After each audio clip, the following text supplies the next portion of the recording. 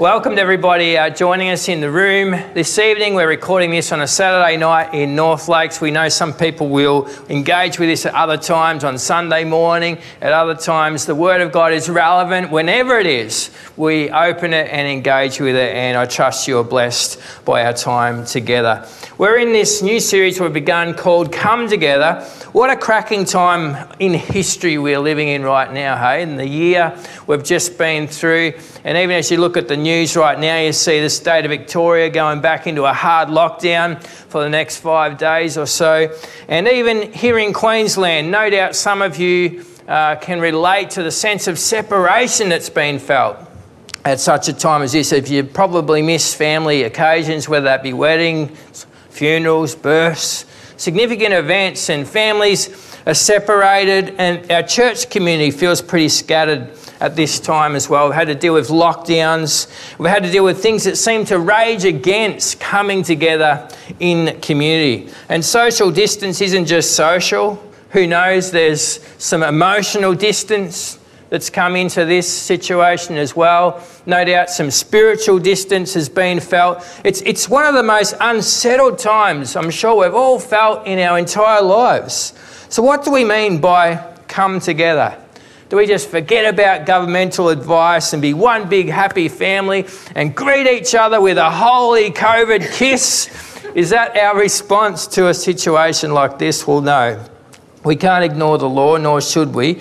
But let's also just be quick to identify what's going on in our hearts and the isolation that we can feel and the isolation that we can even be responsible for putting ourselves in through a period like this. It's so critical that we continue to come together. And we've been inspired these last couple of weeks from the devotion of the early churches. They came together in devotion to God. And Acts 2:42 talks about this devotion they had to fellowship and communion and prayer. And over the next 7 days here at Access in particular, we're having a great emphasis on prayer with Prayer Week, starting Sunday morning, running all the way through to next Saturday. And over these 2 weekends then, we're going to bookend this week of prayer by considering the Lord's Prayer. So we're going to start with the first half of that this weekend and continue with the second half of that next weekend. I'm really excited by the learnings and the inspiration that we're going to gain from this.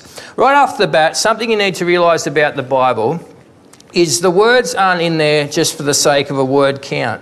You know, God needed his book to be 1,200 pages long, so therefore Matthew needed to have 28 chapters, which is the book of the Bible we're going to look at. No, not at all. It wasn't as though God said, well, every substantial book has at least 1,000 pages, so mine needs to have 1,200 for people to take it seriously. This is not how the Bible came to be. The Bible is far more practical than that. The Bible is even far more spontaneous than that. Everything we read in our Bibles is remedial, meaning it was answering or describing or trying to find a solution to a problem or an issue or a situation. Everything in our Bibles fits into those categories. A problem or an issue or a situation that is being addressed or being corrected. And here in Matthew 6 that we're going to look at, and I encourage you to open there, is no different. When we get to the Lord's Prayer, we find Jesus is actually correcting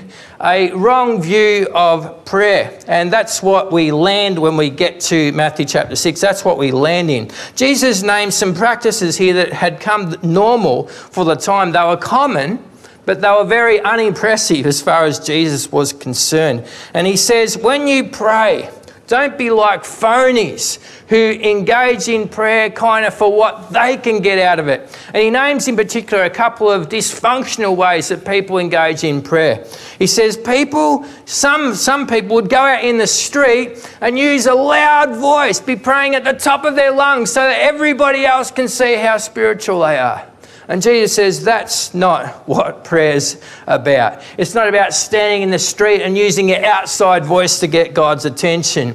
Jesus corrects this misuse of prayer and says, until you guys can learn it's not about how you appear to everybody else, go and lock yourself in the cupboard and do it in private.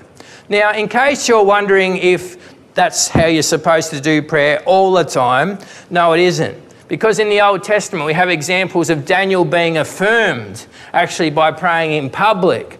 So the idea here isn't that we're meant to do it in private all the time. The idea is of the heart. And because their heart was all about showing off, Jesus says to them, until you can learn that it's not about what everybody else thinks of your prayers, go and do it in your cupboard. Lock yourself away. He then goes on to add another correction. He says some people think they'll be heard in prayer because of their many, many, many words. So they repeat these same phrases over and over and over again, thinking that that will somehow penetrate heaven. If they get enough Hail Marys in there, if they get enough Kumbayas, if they get enough Amens, whatever it is, these key words, these phrases that they continue to repeat over and over and over again, then they will get through and penetrate the heavens. And Jesus says, no. They're meaningless words. God is not manipulated by a mountain of words. God is not manipulated by our long-winded prayers. Don't think about prayer as some point-scoring game where you reach a certain word quota and then God goes, now I'll take you seriously. That's not prayer. Jesus says, actually, God already knows your needs before you say a word. So come to him with that insight, like he's an attentive father, because that's who he is. Come to him knowing he's a living and loving Lord who's very situationally aware of what's going on in your life. He's not some hard of hearing statue that you need to arouse with lots and lots of words. No. So the Lord's Prayer comes into this corrective context and corrects these misconceptions, these wrong practices that were common at the time about prayer. Last weekend, our big idea was prayer is primarily not a religious obligation, but instead a relational opportunity. As we dive in to consider what we now call the Lord's Prayer over this weekend, I think this principle here will only grow bigger for us. I hope we come to see the opportunities that are provided in the Lord's Prayer are incredible. They're amazing. It's a relational opportunity. Today I'd like us to do things a little differently. Two things will be different. We're going to go old school and read from the King James Version. That's because many people are familiar with the Lord's Prayer, and I want to honour that and the terminology that you might be familiar with. So that's one thing that'll be different. Secondly, as a sign of our unity together in prayer with God, I'm going to invite you to stand and we're going to actually read it all together in unison. So would you stand right now and read with me the Lord's Prayer? Let's go. Our Father in heaven, hallowed be your name. Your kingdom come, your will be done, on earth as it is in heaven. Give us this day our daily bread, and forgive us our debts as we forgive our debtors. And do not lead us into temptation, but deliver us from the evil one. For yours is the kingdom and the power and the glory forever. Amen. Thanks. Please be seated. This is the word of the Lord, and may he add his blessing to the reading of his word. Prayer is not primarily a religious obligation. It's a relational opportunity. As we consider the first half of the Lord's Prayer today, you'll be blessed to see the relational opportunity loaded right here. I want us to consider three: the opportunity to look up, the opportunity to grow up, the opportunity to keep up. This is what we find here in the first half of the Lord's Prayer.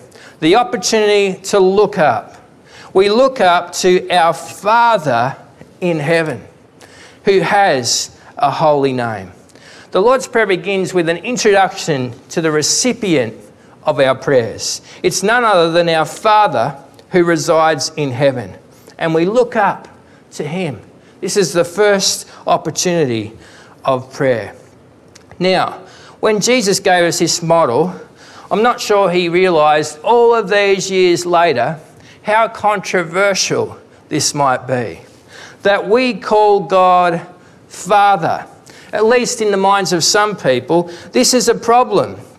I recall being in a prayer time some time back, and there was somebody praying in that group that begun their prayer with, "Dear Heavenly Parent," just to avoid using the word Father. So is it wrong to call God Father? Is God of the male gender? Well, conservatives are horrified that anyone would ever dare question that, and progressive folks are horrified that male terminology is just assumed. A word on the gender of God, by no means a final word. We only have time to clip this idea, a drive-by, but a couple of passing reflections. We need to consider, is God a man? It's not my intention to be crude at all, but I'll run the risk of being very blunt here. I don't see any biblical evidence of God having male sexual organs. So I don't think God's a typical male in the normal way that we might describe what it means to be male. I am a male, distinctively male, not a female. God, however, is above. God's above these human descriptions of sexuality. In a book in 2007 called The Shack, which became a movie 10 years later, God is portrayed in this book as a mother. And this book became highly controversial because God was portrayed as a mother. I found it, to be honest, a wee bit amusing because the book wasn't a theology book, the book was a novel, and in a novel you take creative license.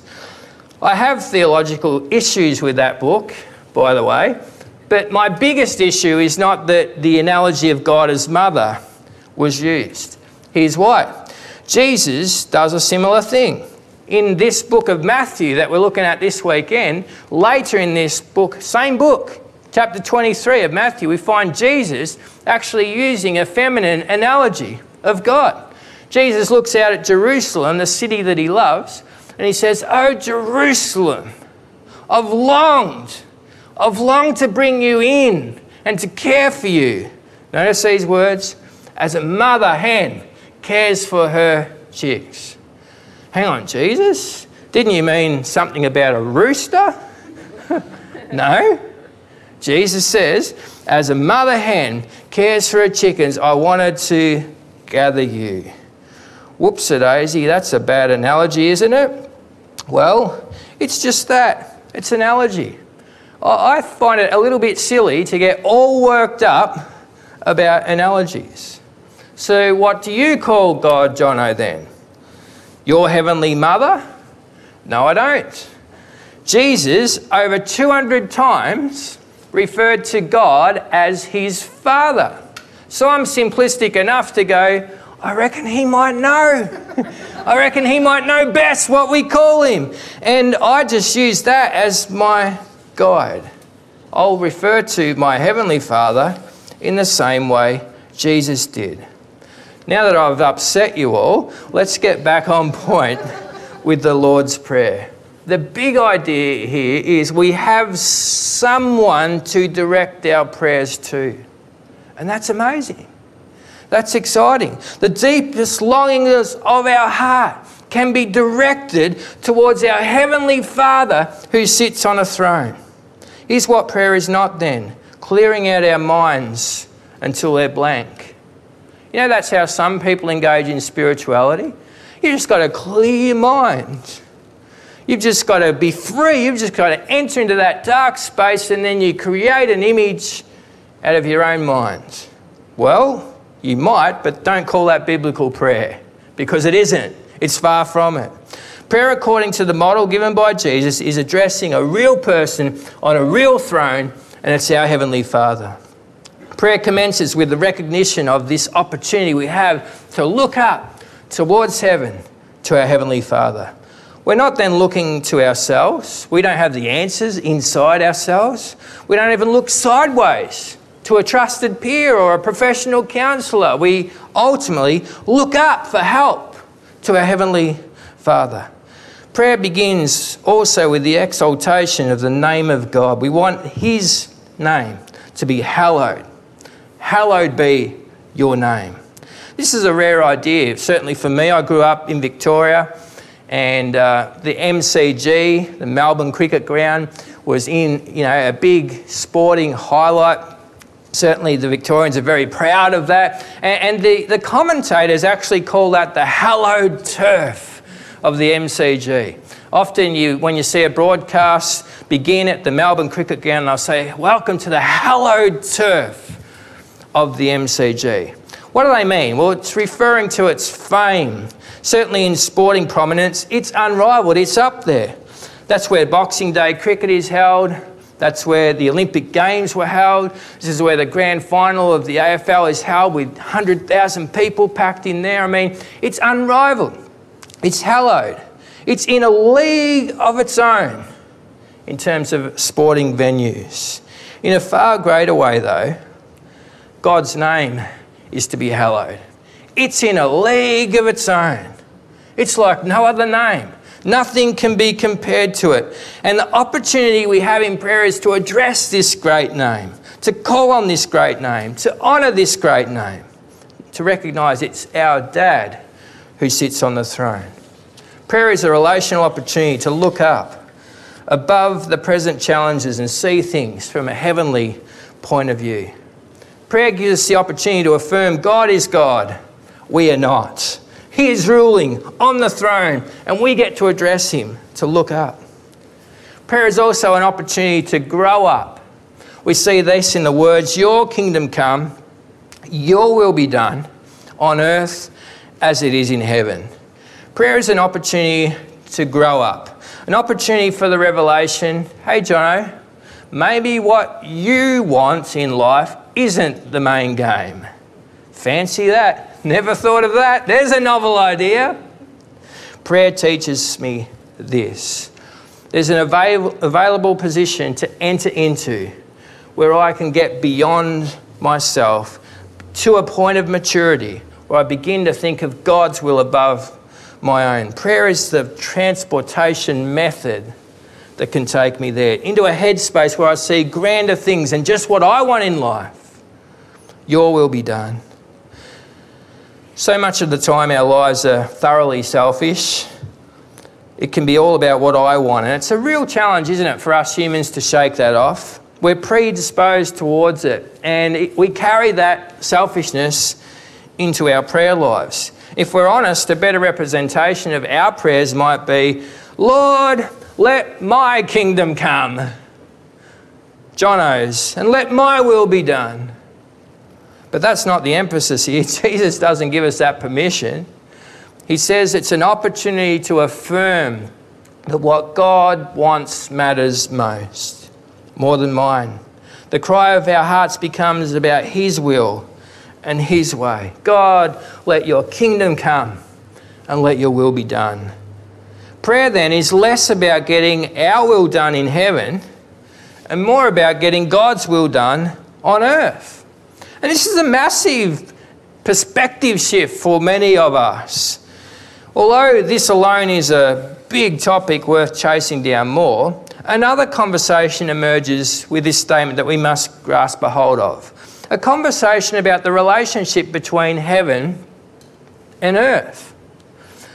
See, in my upbringing, I thought heaven was all about the future, the afterlife. I didn't know there was an overlap between heaven and earth. I didn't know that the two actually touched one another. Now, let's admit that defining heaven is super problematic. When we start to explain what heaven is, we end up being lost for words. There's just so many things we could say about it. Allow me to do the opposite, to take a minimalist approach and use just 4 words. What is heaven? What is hell?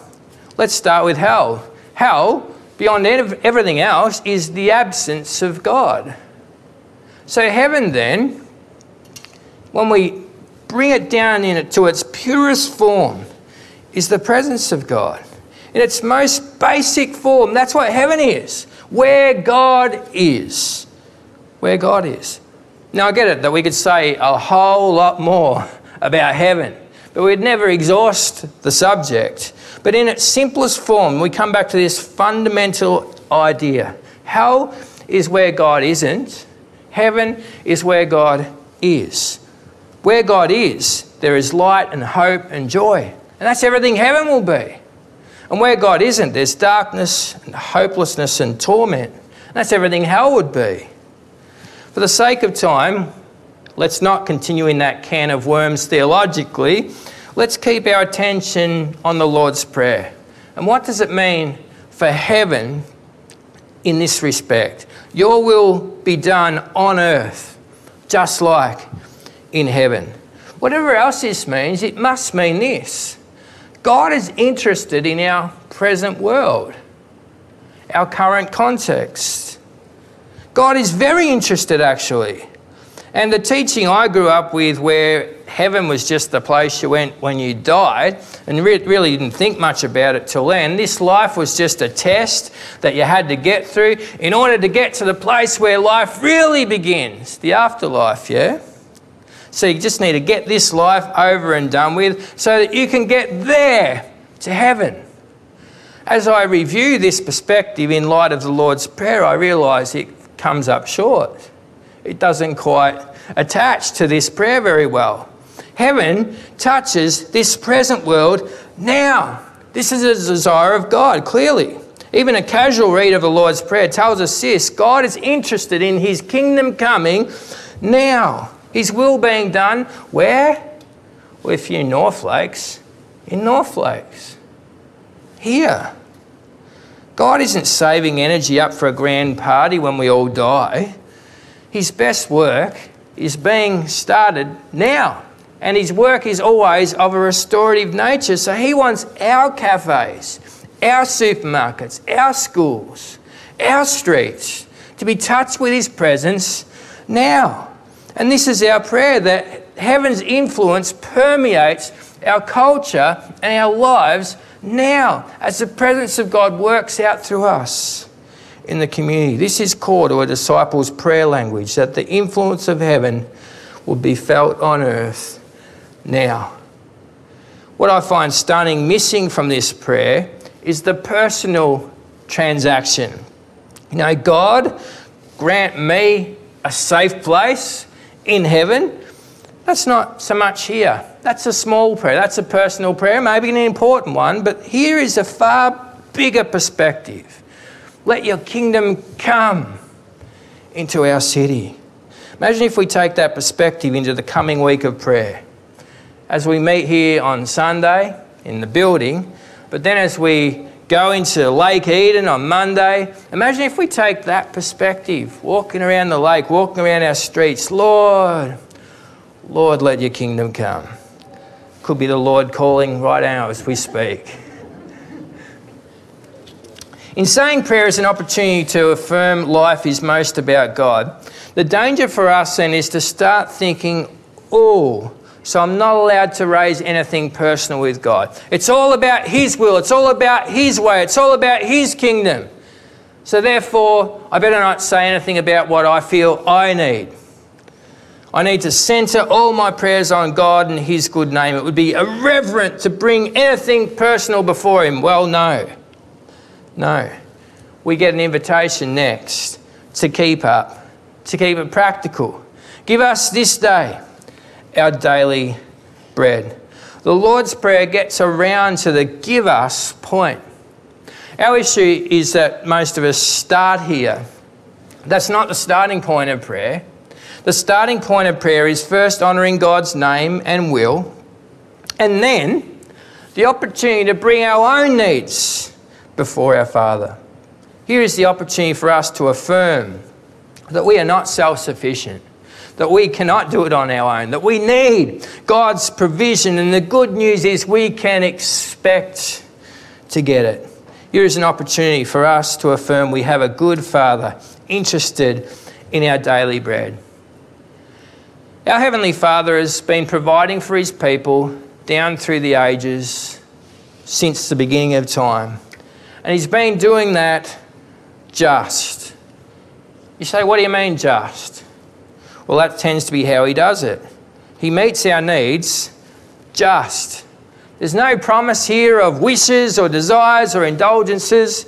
It's just needs.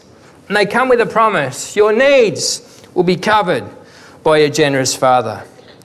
We read way back in the book of Exodus in the Bible. Check it out in your own time. God provided for his people just. Each day as they wandered through the wilderness, there's testimony given of this strange sight. Bread falling down from heaven. It was called manna, which simply means, what is it? They were just as stunned as you would be if you walked out tonight and found bread falling down from heaven. They're like, what is it? What is it? So it was manna. That's what it was called. Manna fell daily. Here's the thing to note. The provision was daily. Not weekly, not monthly, not annually. The promised provision was daily. Why? Because God wants to keep us dependent. Isn't that frustrating? Don't you want to know the next 10 steps of what's happening in your life, not just the next one? But isn't this often how God works? Because he wants us to walk by faith. He wants us to stay dependent to him. He wants us to depend on him for every single step. And so he often provides just enough to get you through the next step. How'd they go with this daily provision? Well, they struggled with it as much as we do. They began stockpiling. I said, well, God sends this manna down from heaven. I've got an idea. I'm going to collect extra and I'm going to store it so I've got some for later. What happened? It went mouldy in their tents. It didn't work tomorrow. It didn't work the day after. The only day in the providence of God they could store enough was on their day of rest. Then this stuff called manna lasted 2 days. But otherwise, they had to go out and collect every single day. God kept them dependent by providing just what they need. He'll do that for us too. Maybe you're struggling because you're trying to stockpile. You're like, well, I just want to guarantee my future. You know, God has a way of turning that idea mouldy. And very often, he kind of continues to push us into a corner and says, will you trust me? Will you continue to give? Will you continue to be generous? Will you continue to obey the callings that I've put on your life? Even though you're not sure what this time next year will look like, or even 10 years down the track, will you trust me for your daily provision? This point is an affirmation that we rely on our Heavenly Father for all of our needs. We can rest, we can shake off the fear of the future, we can be confident because we are kids of the King and our Heavenly Father is on the throne. We are privileged to live under his care. I love this quote by Tim Keller. The only person who dares wake up a king at 3 a.m. for a glass of water is their child. We have that kind of access. Let that ring in your hearts again this weekend. You have that kind of access. You get to wake up a king at 3 o'clock in the morning for a glass of water. Nobody would do that except their own child. And that's what our Heavenly Father offers to us. We have this kind of access for one reason and one reason only. It's not because we've got our lives all sorted out. It's not because we've got an impeccable church attendance. It's not because we've even done a great job of following God. It's because of Jesus. As we continue to come to him, he keeps saying, yes, come home, son, come home, daughter. You have a place with the Father. And so we're going to move into communion in just a moment. And I invite you to stand for prayer as we do that. And again, a reminder, the Lord's Prayer, a relational opportunity to look up, to grow up, and to keep up, all because of Jesus. And so, Jesus, we give you thanks, we give you praise for your goodness in our lives,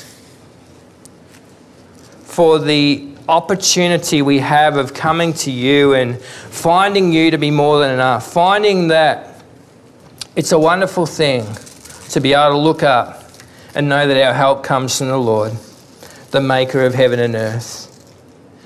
It's a wonderful thing, Lord, to be able to grow up, to be able to get outside ourselves, to be able to have a perspective that's bigger and broader and more exciting than just what we want, to what you have planned for our lives. And we thank you, God, that you have provided all of our needs. And our greatest need is to have a connection with you. And we thank you for this communion time. And the reminder of it is that, God, we need you. Lord, we need you. And you have provided a way through Jesus to be right with you.